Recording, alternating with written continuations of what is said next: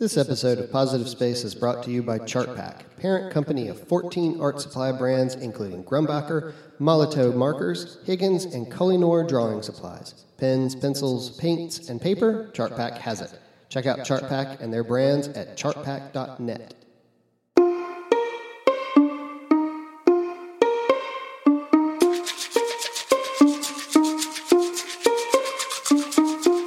Welcome to Positive Space, Conversations in Art Foundations, a production of Foundations in Art, Theory and Education, also known as FATE. Positive Space is a podcast providing opportunities for those passionate about art foundations to discuss and promote excellence in the development and teaching of college-level foundations in art studio and art history classes.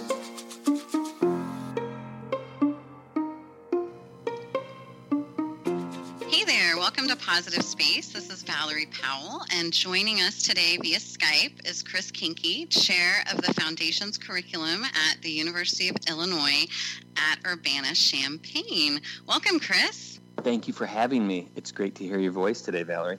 Yeah, it's really exciting. All this internet technology things occurring. It's definitely magical, for sure. Well, I thought, you could kind of begin by telling us a little bit about who you are as an artist and as an educator. Cool. Well, as an artist, I make images and paintings and installations. And primarily, I started out as a painter and really as an illustrator in college. And earlier than that, started out as a drawer. So I've just been drawing since my earliest memories. But lately, and when I say lately, maybe the past 10, 12 years, I've been incorporating digital photography and chemical photography into the work I'm doing.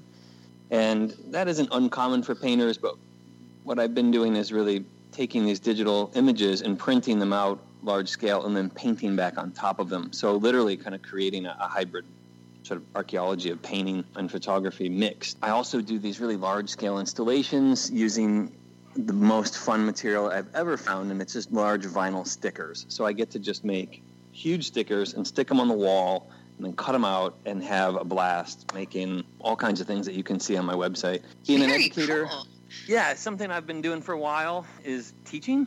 And so I've been doing that since 1997. Most of the time, my focus has been in undergraduate studies, and a lot of that has been within the foundations area. So I've been teaching foundations or non-major classes since 1997. Wow, incredible. And so when you were growing up, you said you've always been drawing. So were your parents really supportive of that? Was that something that you sort of always knew that you were going to become an artist? I really didn't know any other artists. I mean, my mother's a good drawer, and so she was supportive of me drawing. I guess she just had scrap paper and pencils and stuff like that around the house all the time, and she did drawing, so I kind of saw her do that. But there's photographs of me, like, in diapers drawing, so I don't even know, I don't know what I was thinking at that time, to be honest. But they would just give me paper, and I would just do all kinds of drawing, just obsessively draw. And I'm sure in fact, I know I went through that stage where I did dragon drawing. Everybody nice. Does that. Draw to dragons, and I did that phase where you draw battles and wars and all kinds of things that are more role playing rather than actual drawing, I guess. And so yeah, I've always known that. I loved it. It kept me out of a lot of fights on the playground. Like a lot of times, like if kids are, you start to get bullied and other kids step in and be like, don't mess with him. That kid can draw. And that happened a lot to me when I was young. And oh, wow. So that was the kind of thing that sort of saved me, because I had this, I guess I had this talent that other kids recognized, and they'd be like, don't mess with him. That kid can draw. Impressive. So how did you go from dragons to graduate school then? Like, how did that happen for you? Well, my goodness, that was a long time ago. So how did it go? I mean, I was lucky in high school. I guess I didn't know there was such a thing as art school. And so I got really lucky in high school. There was a guy named Bill Stevens who mentored all of his high school students into art schools. And I think he probably channeled, I don't know how many eventually, but he was always a big champion of the Columbus College of Art and Design. So he would pump maybe 3 or 4 kids every year to CCAD. And I think that happened throughout his whole career in high school. But he taught me that, you have to have a portfolio. There's such thing as Scholastic Art Awards, National Portfolio Days, and so really brought me along as an artist and at the high school level. And I ended up going to art school, and that's when I learned a lot of, I mean, like everybody does, when you get there and you go into your foundation year and you look around and you see like, oh, wow, there's like a lot of kids just like me. I'm not the best artist in this group any longer. And that's a little, that rattles the nerves. I think we've all, as educators, we've all seen that. But I also was really invigorating for me because then I was challenged and there was lots of people doing things I didn't know how to do. And so you start to meet people, talk to them, ask questions, and it grew from there. Wow, incredible. So you went to CCAD. I didn't. I was one of the rebels in Bill Stevens' class. And I didn't want to go where he went. I'm like, I don't want to go there. You're funneling everybody there. And I should say, there's nothing wrong with that school. I just didn't want to go there. Sure. So I ended up going to the Kansas City Art Institute in Kansas City, Missouri. Okay, that's right. Because when we were walking around at the conference last spring, you were like talking about all this stuff about when you were in school there, and I was like, wait a minute, did I make that up? Did you go to Kansas City Art Institute? And you did. Okay, got it. I did. Yeah, I got there. I got there in 1990. So I started college in 1990, and I went for illustration. So I was in the design department, and at the time that's where the illustration program was housed. So that was my kind of home. When we went back, this FATE conference was just last year. Things have changed. So the buildings that I was in are still there, but they're assigned to a completely different group of people and programs. But it was great. I got to go back last year and return to the illustration program and give a talk to all of the illustration students. And they're just an amazing group of people. There's around 95 majors in their illustration program. Wow. And they were just so excited to hear, an alum, and I've been gone from school for too long. But, they wanted to know, well, what do you do when you leave here? So I just basically gave them a kind of a rough narrative of what I've been doing since I left college and just what the potential is that what it is that they're looking forward to in 5, 10, 15 years after they get out. Yeah. Well, and so if you could travel back in time, sort of back to the future style, and you could talk to yourself as that like incoming freshman at KCAI, I mean, are there things that you wish you would have known or that you would have been able to remind yourself of? Well, I'm a first generation college student, so I guess I would, knowing now what I know, I would give myself a lot of advice. Sure. Like quit failing all your classes for one thing. I guess I would talk about just time management skills and being better at because time management in art school, we say that word a lot, but it sort of means that you have to look after yourself, right? It's a self-managed day, and so a lot of the work you just can't put it off. You just have to start right away with each project you're given, or you fall behind really quickly. And my weakness in art school was the humanities. I didn't study. I didn't write papers. And I think my professors just passed me with a D out of pity. I thank God they did. I'm so grateful that they actually did pass me because I learned to be a better student. But yeah, I would go back and just kind of talk to myself about taking it a little more seriously from the beginning. I think that's my biggest takeaway looking back. Yeah, no, I mean, I'm the same way. It took me a really long time to be like, oh, I'm supposed to go to class here. Mm-hmm. Wow. Yeah, so you had been drawing your whole life, and was that something that always came easy to you in terms of that skill set, drawing the figure or drawing things from life? Do you feel like that was something you didn't have to put extreme amounts of time into because it was something that just sort of came to you? Well, so drawing from life and drawing from the figure, that did take more work. I think the thing that came easy to me was just not being afraid of drawing. So I would just try things, and I wasn't really self-conscious of doing something wrong. I would just try it out. And so the drawings that came from my head, the things that I would create sort of from my imagination or that I would visualize and then put out on paper, they came very easily. Drawing from life was definitely a skill I had to learn. It made sense to me because it was a visual learning, so I was able to kind of, I think in regard to drawing from life, I was a pretty teachable student. A, I wanted to be taught, so I made myself teachable, and B, the things that were being instructed to me made sense, so I could try to put those into practice. So for that regard, it was not a frustrating process at all. Definitely a time-consuming process. I wouldn't say I just naturally could draw the figure. I was always that student who'd draw the outline first and then draw the interior later. So and that never works. So right. I had to figure out why I'm supposed to draw the things I can't see first and draw the things I can see toward the end.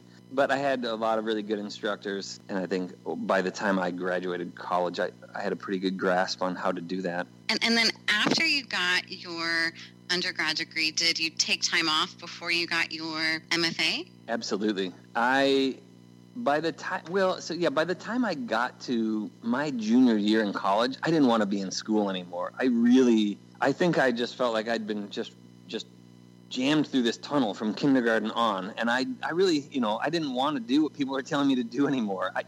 It's the same reason I probably didn't go to the Columbus College of Art and Design. I just didn't want to do what even my art teachers were telling me anymore. And so I was so excited when I graduated. I okay, fine, I'm out. I had no idea what I was going to do next. I was terrified, really. But I knew I didn't have to do school anymore. And that was great. For the first time in my life, time wasn't sort of divided by semesters or by, the bell or periods or classes. So it was really freeing experience for me to be able to just sort of walk away from that. I really didn't want to go to graduate school. I didn't really know, because I went to the Kansas City Art Institute, there's no graduate program there.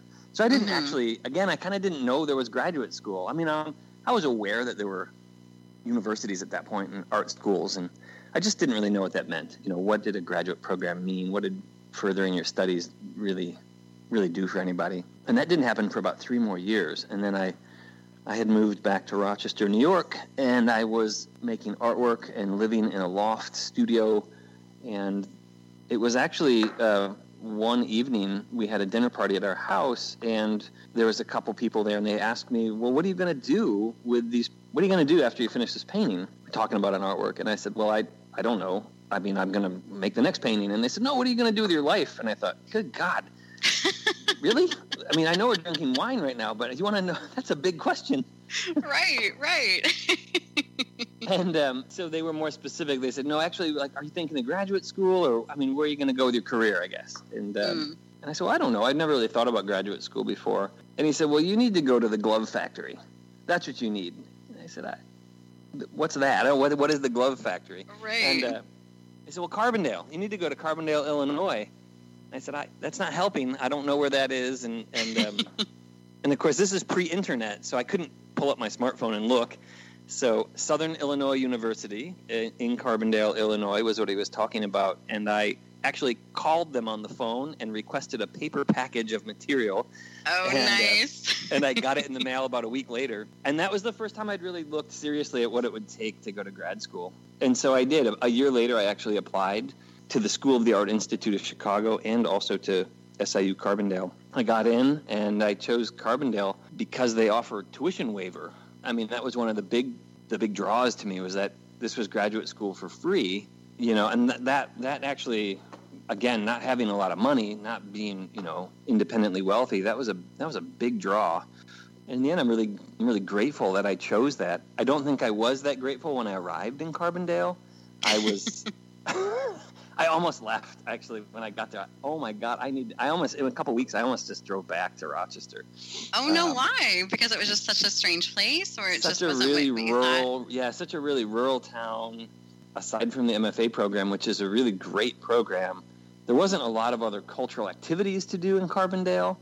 At that point, Carbondale, SIU was really known for its drinking culture at the undergraduate level. And I wasn't that big of a drinker, and I wasn't an undergraduate. But that all turned around. After my first year there, I got a phone call from the graduate studies, from the director of graduate studies, a man named Michael Onken. And, he called me up in the middle of the summer, and I said, well, hi, Michael, what can I do for you? And he starts talking, how are you? How's your summer? And I said, well, great, but can I ask, I said, is this normal? Do all directors of graduate studies call their first-year students just to check in? And he said, well, actually, no, I have a proposition for you. He said, how would you like to go to Scotland for a year? What? And I said, wow. Scotland, like the country, like not here in the United States. Yes, he said, the country. And I said, well, yes, but couldn't you have called me yesterday? I just bought a car. I literally bought a car that day. Yeah. It's too funny. But to make a long story short, the SIU has an arrangement with this organization called Hospital Field House in Scotland, and it is an artist residency, and it's a 30-acre property on the North Sea, and so I was asked to go over and be their first residential fellow. So I spent a year in Scotland looking after this artist residency, and that was in 1998. And that was the first time I'd ever traveled outside the United States. So that really changed the course of my life. And so I have to say that from when I first stepped foot in Carbondale to 1 year later, that place had managed to radically change my life. So. How incredible. So then after you got back from Scotland, were you then teaching or TAing, or was that happening while you were in school? It was. I mean, so it's a 3-year MFA program. And that's really similar. That's actually the same length of time here at the University of Illinois, where I teach now. My first year, I was a teaching assistant, and I was actually a lab assistant. So there was a large lecture class, and then I taught the studio component in a lab.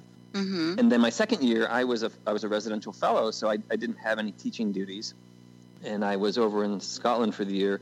When I came back, they gave me instructor of record duties. So I was a teacher for a couple of classes in the graphic design program. Maybe they called that visual communication. And then I also was the assistant to the director. So I was kind of the person who did lots of work for the director of the school. Oh, wow. And that's then a lot. I got a job. Yeah, it was good. But I was in the studio almost every day, right? I mean, as a graduate student, that's kind of what you do. So Incredible. And then right after you got your MFA, you scored a job, right? I did. The College Art Association is clearly, right, that's the preeminent conference in our field, I guess. And they have the job fair. So in 1999 or 2000, that year, I went to the job fair, and I looked into, back then there was all tables, right? And there was all there wasn't booths and stuff. It was pretty open. It was pretty brutal, actually, as an interviewee. But right up front, there was a table, and it had this picture of a building on it. It looked like, at the time, I thought it looked like the University of Virginia. I thought it looked like something that Thomas Jefferson would design. Big domed thing. And I went in, and it was a place called the American University of Sharjah. And I didn't know what that was, but they were looking for foundations positions or advertising for them. And so I put my package in, not really knowing what I was just signing up for. And I did that to a bunch of other tables. And I was going to go to lunch. And before I went to lunch, this is, again, pre-internet. So I went to go look at the job board, and there was a message for me. And it was from this place called the American University of Sharjah. So I went to the table, and they wanted to set up an interview, and the man behind the table said, well, why don't you sit down now? Do you have a moment? Oh, my goodness. So he said, why don't we talk for 15 minutes now, and then we'll go from there. Well, that turned into an hour-and-a-half discussion. He followed me every day for the rest of the conference to see if I was still interested in the position. Oh, wow. So, it was followed up with phone interviews and things, but I ended up getting a job at this place. And at the interview, he said, well, do you have questions? And I said, sure. What is Sharjah, and where is it? I love it. And, right? I mean, That's amazing. I had to be. Yeah, of course. Clue. Right. And again, no smartphone to look it up so I could look smarter. I had to really ask the dumb questions. And he said, well, it's in the United Arab Emirates. And I said, that doesn't help me at all, actually. Where is that? I have no idea, And he said, it's in the Middle East. And I was like, oh, I do know where that is. I have to admit, before I ever moved to the Middle East, I was a little bit afraid of the Middle East. I had some biases stemming from the Lockerbie bombing of in the 90s. Right. Several students from my high school were on that plane when it exploded. Oh, really? Because they were Syracuse University students who were on the plane when it went down. Right. So I had a sort of a kind of maybe a second, one point of contact away from, I knew people.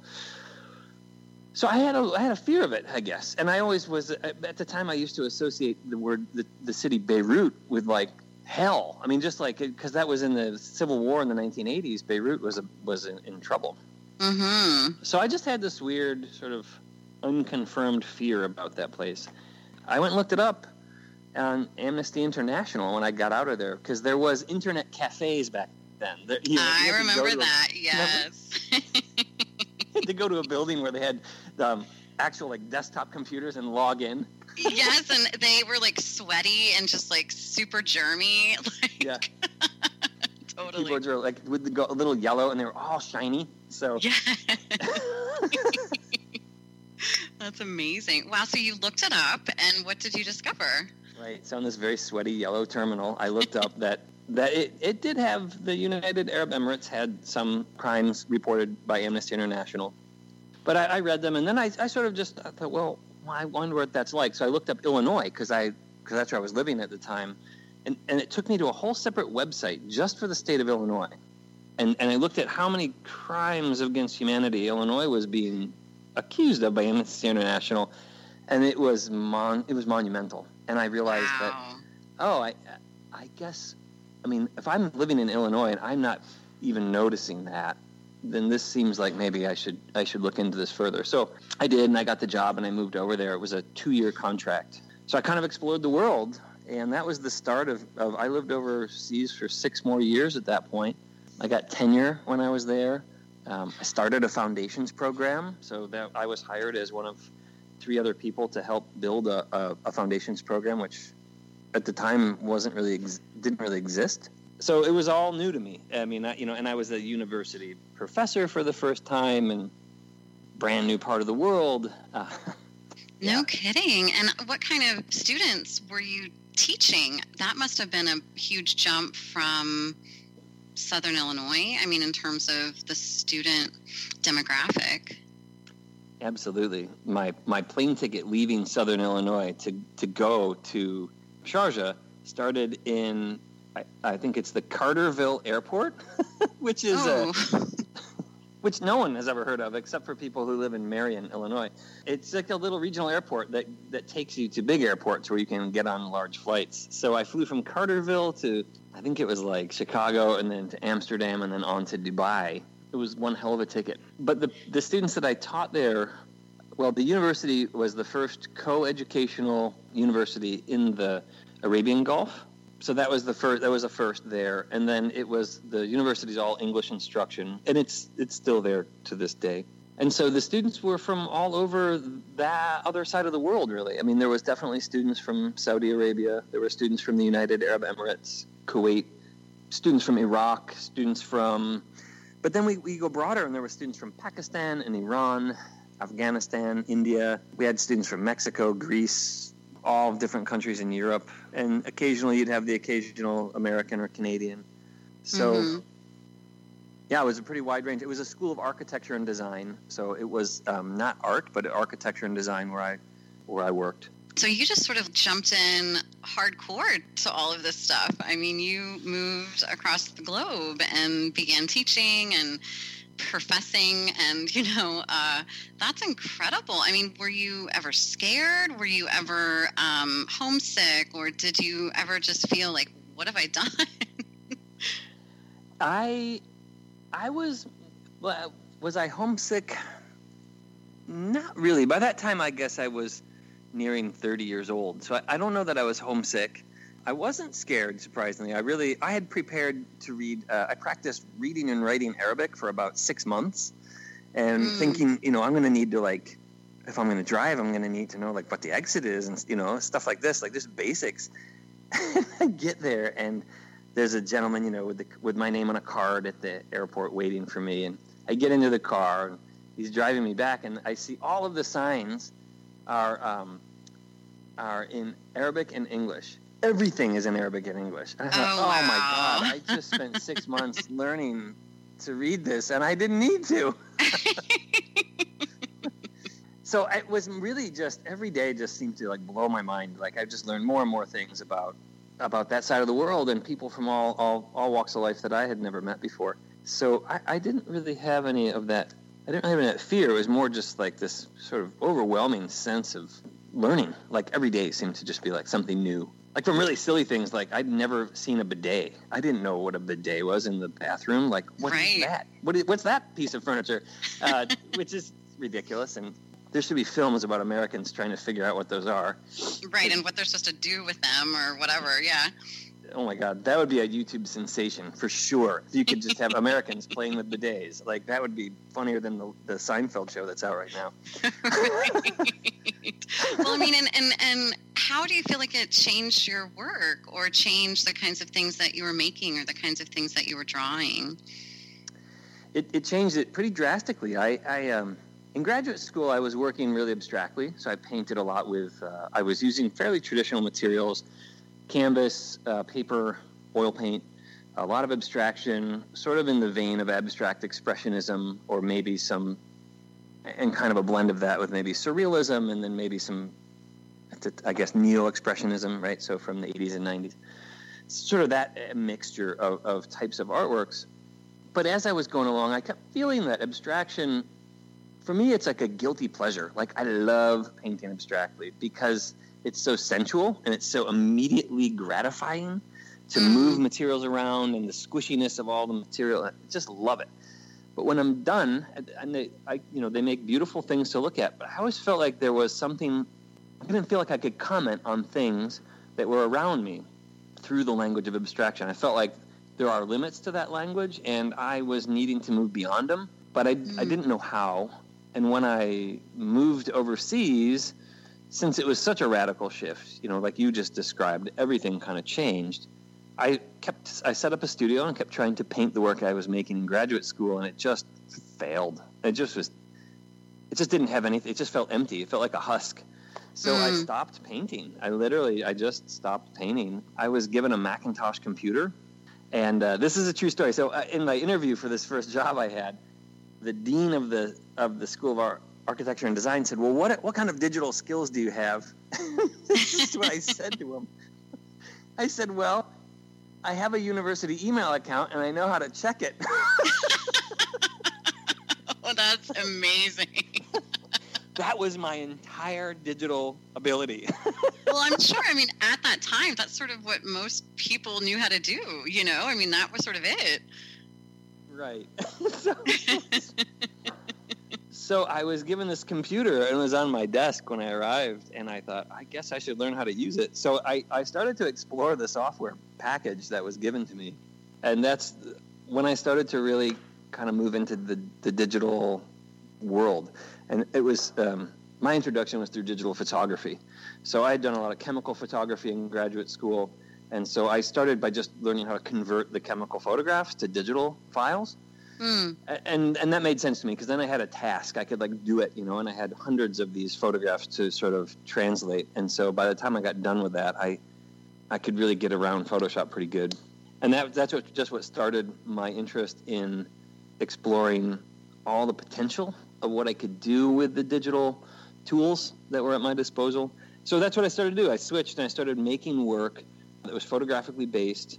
And then 2003 came along, and we started, the United States of America, started building up toward the war in Iraq. Right. And the invasion of a sovereign nation. And then the buildup was something that I was helpless to stop or to, there was no way to sort of halt that juggernaut.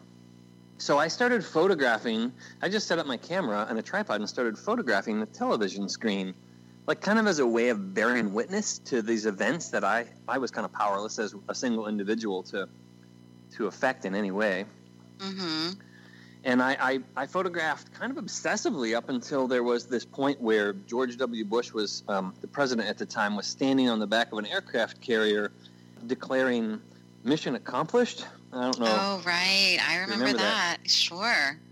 Yeah, a very famous image that clearly wasn't accurate given that we've been in Iraq for so long since then. But that's, and I just turned the TV off. I thought, well, I didn't know what else to do or say. That summer, got back from summer, and met up with my friend, Tariq El-Gussein, who is a wonderful artist, photographer, and was also a faculty member at American University. And he comes to, we would meet once a week for coffee. So he throws this photograph on my desk. He says, check this out. And Tariq is known for practical jokes. So he throws this picture on my desk, and it's a picture that I took of the television screen. And I said, seriously, are you breaking in my computer now? What are you doing? Like, how come you have my picture? You know, like, what's next? You know, and I'm on guard right at this point. He's like, that's not your picture. I took that photograph. I said, no, you didn't. I got like 800 photographs on my hard drive of me and during the Iraq War. He says, hold on. So he goes and gets his laptop and opens it up, and sure enough, he'd been doing the exact same activity the whole time I was doing the same activity. We're doing this completely separate. We did not know. I didn't know he was doing this with the tripod and camera, and also, likewise, he didn't know that I was doing it. Oh, that's incredible. Well, that's what we said. We're like, this is like this kind of coincidence cannot be ignored. So from that point on, we started two things. We decided to work together to exhibit this work, and we started photographing again. And so we ended up with there's a sort of archive of around 2,500 or 3,000 images that he and I collectively took over the course of 3 years. Yeah. And we were so we photographed from the invasion through till I think 2005. And by doing that, we were recording other things too. We were photographing like the death of a pope. We began the colonization of Mars with our Mars rover robots. You know, there's all this stuff going on. And so over the course of a couple of years, there's an incredible archive of tragedy, folly, victory, all kinds of things.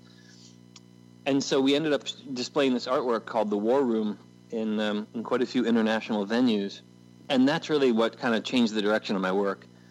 So I began to just use digital media almost exclusively up until I moved from the Middle East. And in 2006, I left and moved back to the United States. And then that was another shift in my environment, and so another shift in the work.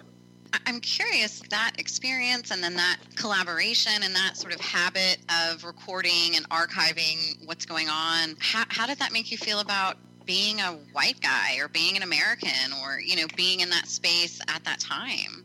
Well, it was interesting because I was so connected to so many young students, right? I mean, as professors, right, you're always getting older and they're always staying the same age. You know, that's sort of right. It's like Groundhog Day, except you're aging the whole time. So I remember what really got me to think about more critically analyzing the images that I was photographing. So not just bearing witness anymore, but really starting to think about them more and unpack the content and the meaning that was being conveyed. I had this young student from the United Arab Emirates. She came up to me one day, and she was so shy about asking me this question. She said, "Sir, I have a question I have to ask, but, well, I don't want you to get mad at me." Oh no! And I don't want you to think I'm trying to insult you. And I said, well, so she said, so you have to promise not to get mad. And I said, I can't actually promise that. I don't know what you're asking, but I don't think I'll get mad. How's that? And so she says to me, as she looks at her feet at the ground, she goes, well, sir, are you a redneck? And I started laughing, and she did. I think she got even more nervous because now she's like, what is he thinking? Right. And I said, no, I don't think so. I said, what's your definition of a redneck? I don't, maybe we're thinking two different things. She said to me, well, sir, your neck, it's so red all the time. You're sunburned. And I thought maybe you were a redneck. Oh, my goodness. Literally, that's what she thought. And I was like, interesting. No, that's not what rednecks are. So immediately, like 5 other students came rushing to the table because they were also listening. And they're like, well, what is a redneck then? We want to know. Can you unpack this word for us? That is so interesting. Wow. Right. So that conversation came up. So I explained to them what a redneck was. And it turns out there are lots of rednecks in the Arab world as well. And I can't remember the word in Arabic for them, but very similar kinds of people, live in rural areas, underprivileged, not a lot of education, kind of insular communities. Mm-hmm. But they also started talking about, at the end, they're like, thank you for talking to us. They're like, you're not like all the other Americans. And I said, well, gosh, how many other Americans do you know? And they said, well, just you. Wow. So, well, just in case you ever wanted to know, there's more people like me, definitely. There's a bunch of us. And I said, what are all the other Americans like? And they're like, well, you know, you guys are all kind of rich and you drive fast cars and you like to have sex and you like to shoot at things with your guns. And I thought, oh, yeah, right. No, that's not how most Americans are. But that's what they see on TV. Of course, yeah, That's like in movies or on MTV or whatever. Yeah. Exactly. That's what they read about in books. They see it in the television news reports, and it's what we broadcast to the world. Mm-hmm. So in some ways, we are what we broadcast. So that revelation led to also then kind of the work I do now. That combined with working with Tarek on the War Room, really, that has fueled a lot of things I've been doing really ever since. I mean, I guess I've been working around those issues of identity and how we construct identity as an individual, how we construct identity as societies, as cultures, right? How those things are portrayed, and how we even my fellow Americans believe a lot of the things that we see on TV, that's who we are. You know, this sort of overinflated sense of patriotism, or this sort of blind faith in nationalism. These are really dangerous paths, right? They lead toward fascism, and that's really the opposite of being American. So that's one of the things you got to teach students, is how to be skeptical, how to investigate and find out what the actual motives are and what maybe the multiple types of truths are behind a statement or behind an image. I think that's pretty key. It definitely is. And I mean, to be curious and be willing to, not be afraid. I mean, I'm just so impressed. I mean, you just have been so willing to try new things, or just admit, I don't really know how to use a computer. Like, I don't really know where your university is located. And just to admit that you don't know something. I mean, I think that's such a crucial part of learning and being teachable and just being open. Yeah, absolutely. I have a few mantras that I use with my students over time. I've kind of gained some of those, but they reflect what you were just talking about. One of them is that I always tell students that if you ask no questions, you get no answers. And so I always tell them, you've got to ask questions. I don't know that you don't know something, or I don't know that you're confused, so you just have to ask me, and then I can help clarify what it is that you want to know.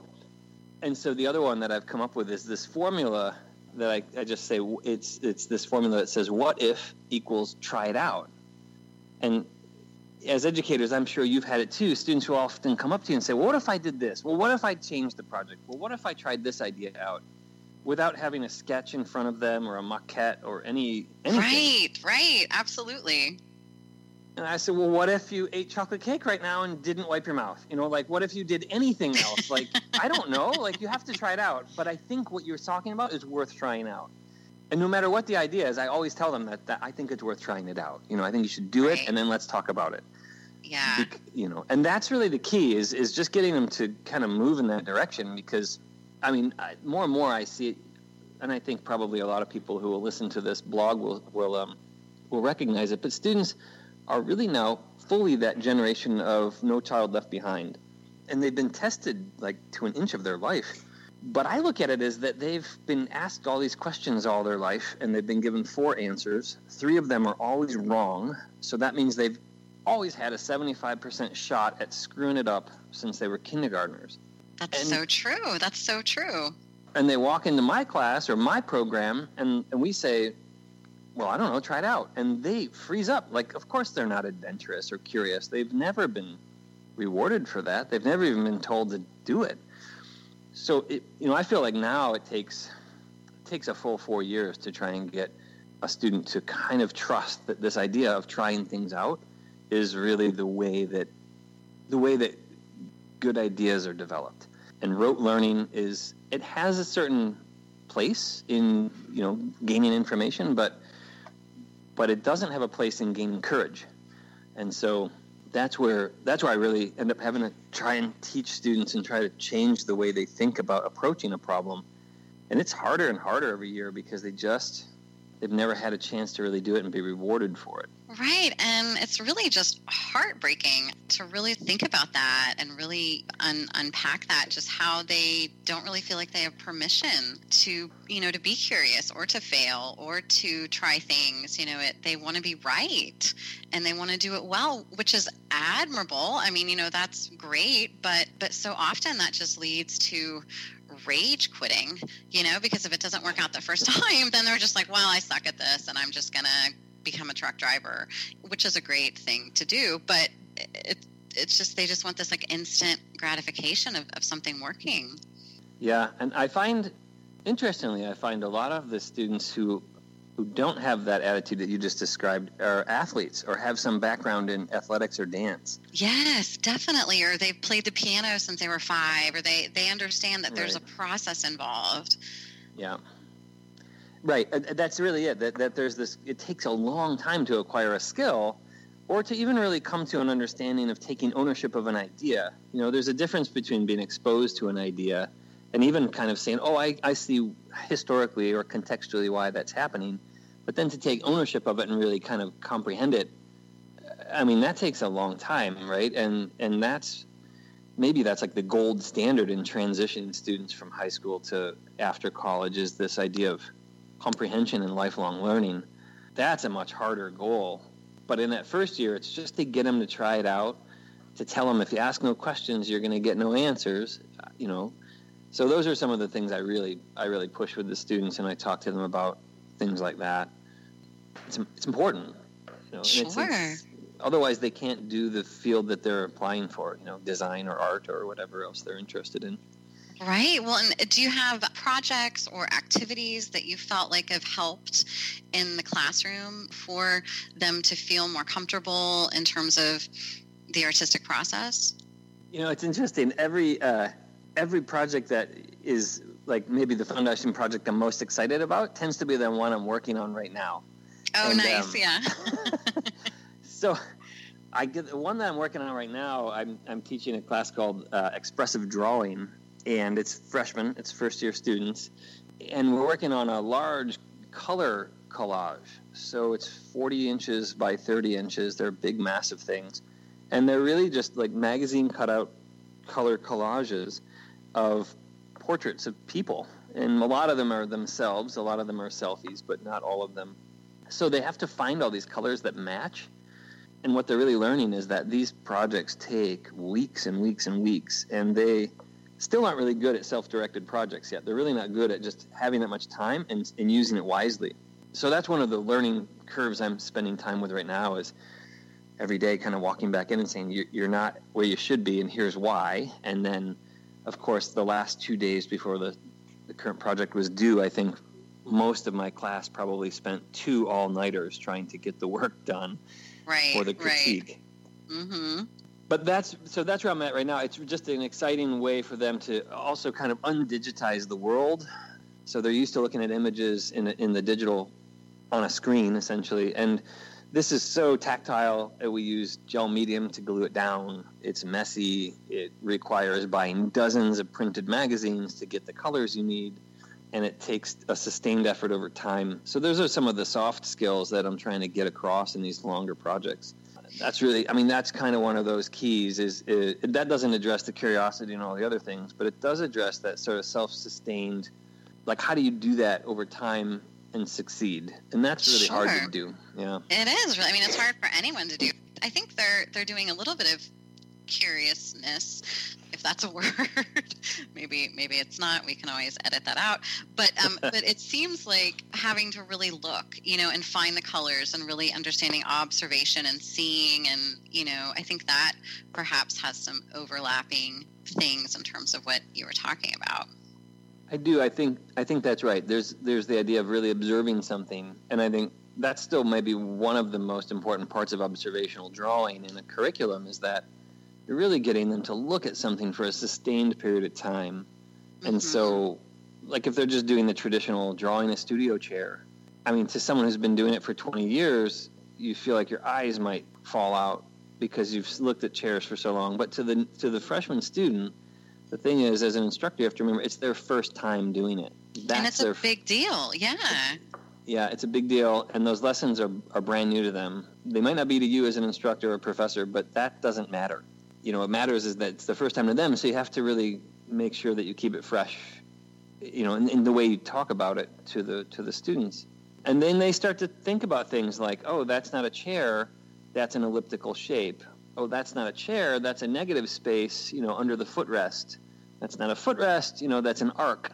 And so we can start to switch some of their colloquialisms to formal vocabularies. And that's really key, too, right, in that first year is, especially at state schools. I think at art schools, students come a little more preloaded with some of the formal terminology, but at public schools, they come from all sorts of backgrounds, and they don't always have the idea of what is a negative space, what's a void, and what's a volume. And so I start by naming things, footrest, chair, tabletop, and then we later switch it to rectilinear form, and then they get it. And that helps with students, all sorts of students, including international students whose first language is not English. And so just trying to get them on board with a language that everyone can kind of use in a critique and articulate what they mean fairly accurately. That's a major part of first year studies too. Sure. Well, and you're talking about all this process and time, and you have a career as an artist, you are a professor, you're doing all kinds of things, whether it's leadership things or administrational things. I mean, how do you make time for being a person, having a family, going outside, all of those things that are obviously important to the human experience? I wish I was better at those things. I am not always so good at them. Right. And so always something falls by the wayside. Right now, making artwork is a big part of what I'm doing in the past few months. I have a show coming up at Luther College in April, so I've been really pushing hard to get the paintings ready for that exhibition. I think I just finished the last one the other day, which is That's great. That's exciting, yeah. It is. I think it's ready. The other thing I've been having to focus on a lot lately is family. So my kids are really active. I have 2 kids and that are in elementary school, and my stepson's in high school. So just busy kind of with their lives and activities. And so I ran up to Chicago yesterday for a gymnastics meet and then came back. So I drove like 7 hours yesterday in a car and sat in a gymnastics hall and watched my son compete. And the whole time I'm typing emails on the smartphone and trying to keep up with other things. And so the balance is never a balance. It just seems like I'm trying to stay 1 or 2 steps ahead. I am learning to be way better organized over the years. Since I've become an administrator, I've just had to really become a lot more organized and make sure that I stay on top of that, because that's the one place where I really have to stay up to date, is that a lot of other people are looking at that. A lot of other people are relying on that. So I really, if I fall behind there, I end up making a lot of people fall behind. And so that doesn't work out too well. Well, that doesn't work out at all. So, right. So that's been a part where I really have to keep kind of just a steady focus. But yeah, there's times when the artwork comes and it's all or nothing. And then right now it's kind of at the tail end of an all moment. And then pretty soon it'll have to switch over again to midterm grading and academics and all of those things. Sure. So I don't get to go outside very much. I think that the way that you described all of that, I mean, it just sort of falls in line with what you're talking about in terms of things that are happening in the classroom. It's like you just have to sort of be open to the process. And I mean, I think this idea that there's this balance that we're going to reach at some point. We're going to be wearing this really great outfit and have this cool hairstyle, and like everything's just going to be like gelling, and we're going to have this total harmony. I don't know if that's real. I mean, I really don't. It seems like there's just this constant crop rotation, and just trying to do your best and trying to be present and trying to be aware of sort of what's happening. I like your idea of crop rotation. I think that's true, right? You're always sort of thinking, when you're in the middle of the one thing growing, you're actually your mind's like forecasted into the next season. Exactly. Yeah, so that happens a lot, and I'm not always good at that, because I'm really much better at focusing on the right now, right in front of me. But that's an acquired skill, and I've learned to be better at sort of forecasting. I've learned to be better at thinking ahead and really trying to figure out what I'm going to be doing next semester or next year. Well, and how did you get involved in FATE? Did that happen when you were overseas or when you got to the United States after teaching or in grad school? I got involved in FATE. So my first conferences that I ever went to, remember I was working at a school of architecture and design. Mm-hmm. And so at the time, the chair of the architecture program was a woman named Nadia El-Hassani. And she said, you should go to this first year beginning, it's called the Conference on the Beginning Design Student. And it's essentially an architecture specific first year conference. And it happens, I want to say it happens every year actually. They're a great group of people, and they're mostly first year programs out of architecture programs all over the country. So I went to those. I went to 2 of them actually. They were great experiences. And when I moved back to the United States, I took a job at the Savannah College of Art and Design, and that's where I really heard about FATE, because a lot of faculty members at SCAD are heavily involved, or have been from time to time over the years, with the with FATE organization. So I thought, well, what is it? And I looked into it, and I thought, oh, that's perfect. That's great. It's like this Conference on the Beginning Design Student, but even more in my area of expertise. So I think the first one I went to was Milwaukee. Okay. 2007 or 8. I don't remember the date now. Mm-hmm. So I just went as an attendee.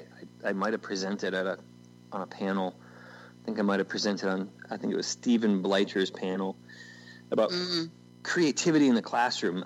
That's a stretch. Don't quote me on the exact title of that one, but I'm impressed that you can even recall any of that.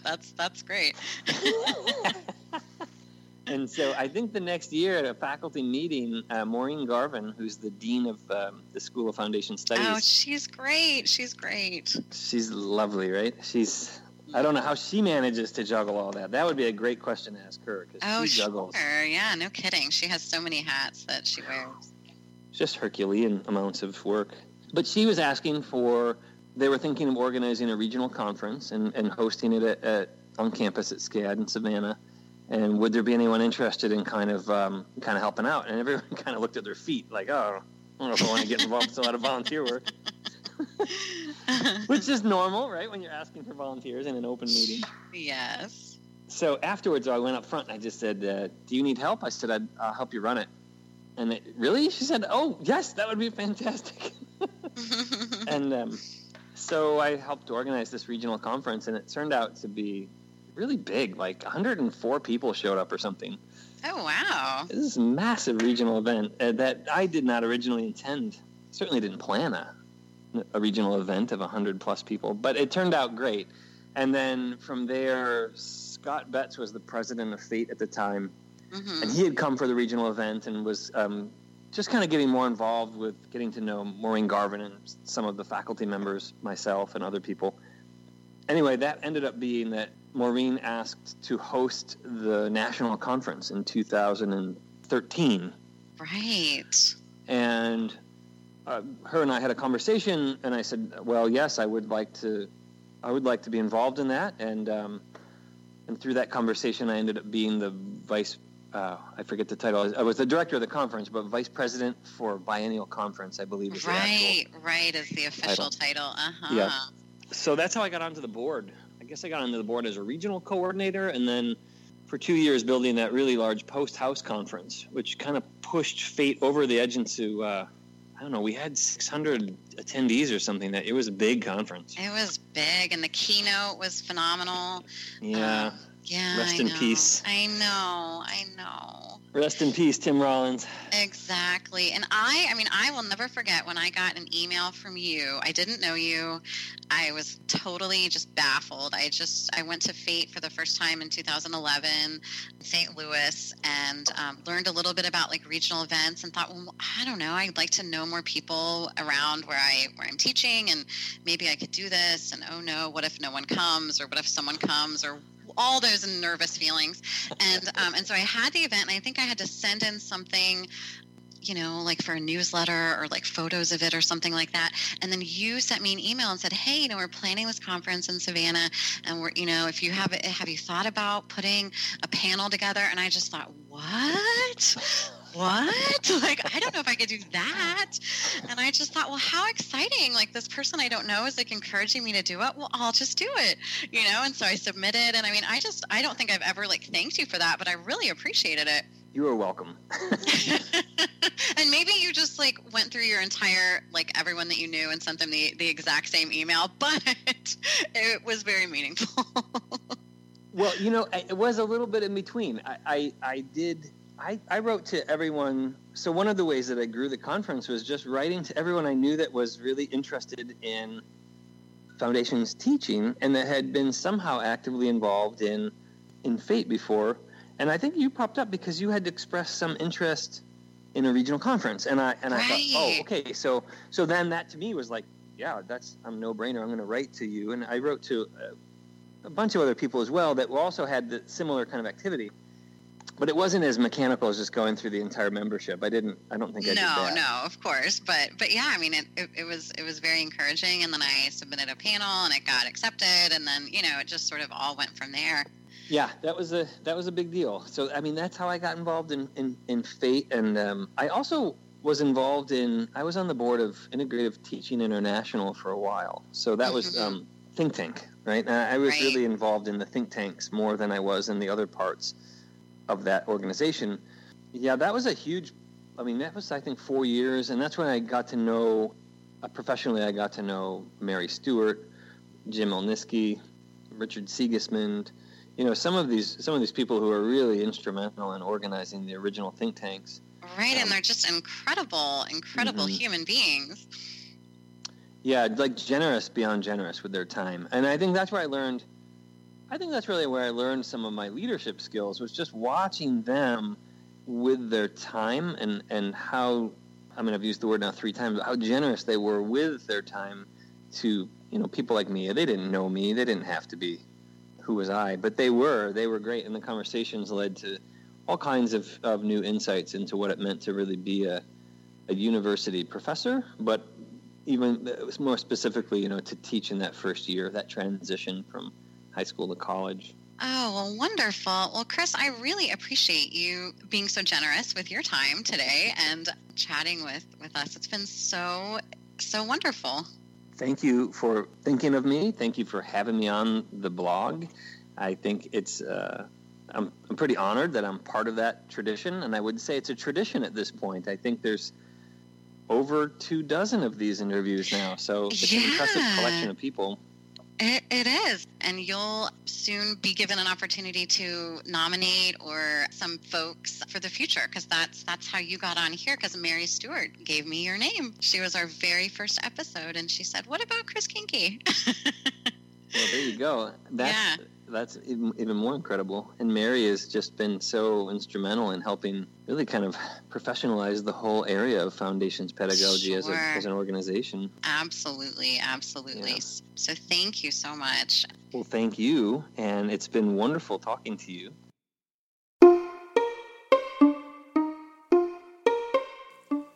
Thank you for listening to this episode of Positive Space. If you're interested in being part of FATE's ongoing conversation about art foundations, visit the FATE website at foundationsart.org. Don't forget the dash between foundations and art. This episode's interview was conducted by Valerie Powell and was engineered and edited by Raymond Gaddy. Our theme music was provided by Lee Rosevere. If you like what you hear on Positive Space, be sure to give us a review at iTunes, Stitcher, or wherever it is you find your podcast. Better yet, send us some audio. You can call Positive Space at 904-990-FATE. That's 904-990-3283. You may find your voice on the next episode of Positive Space.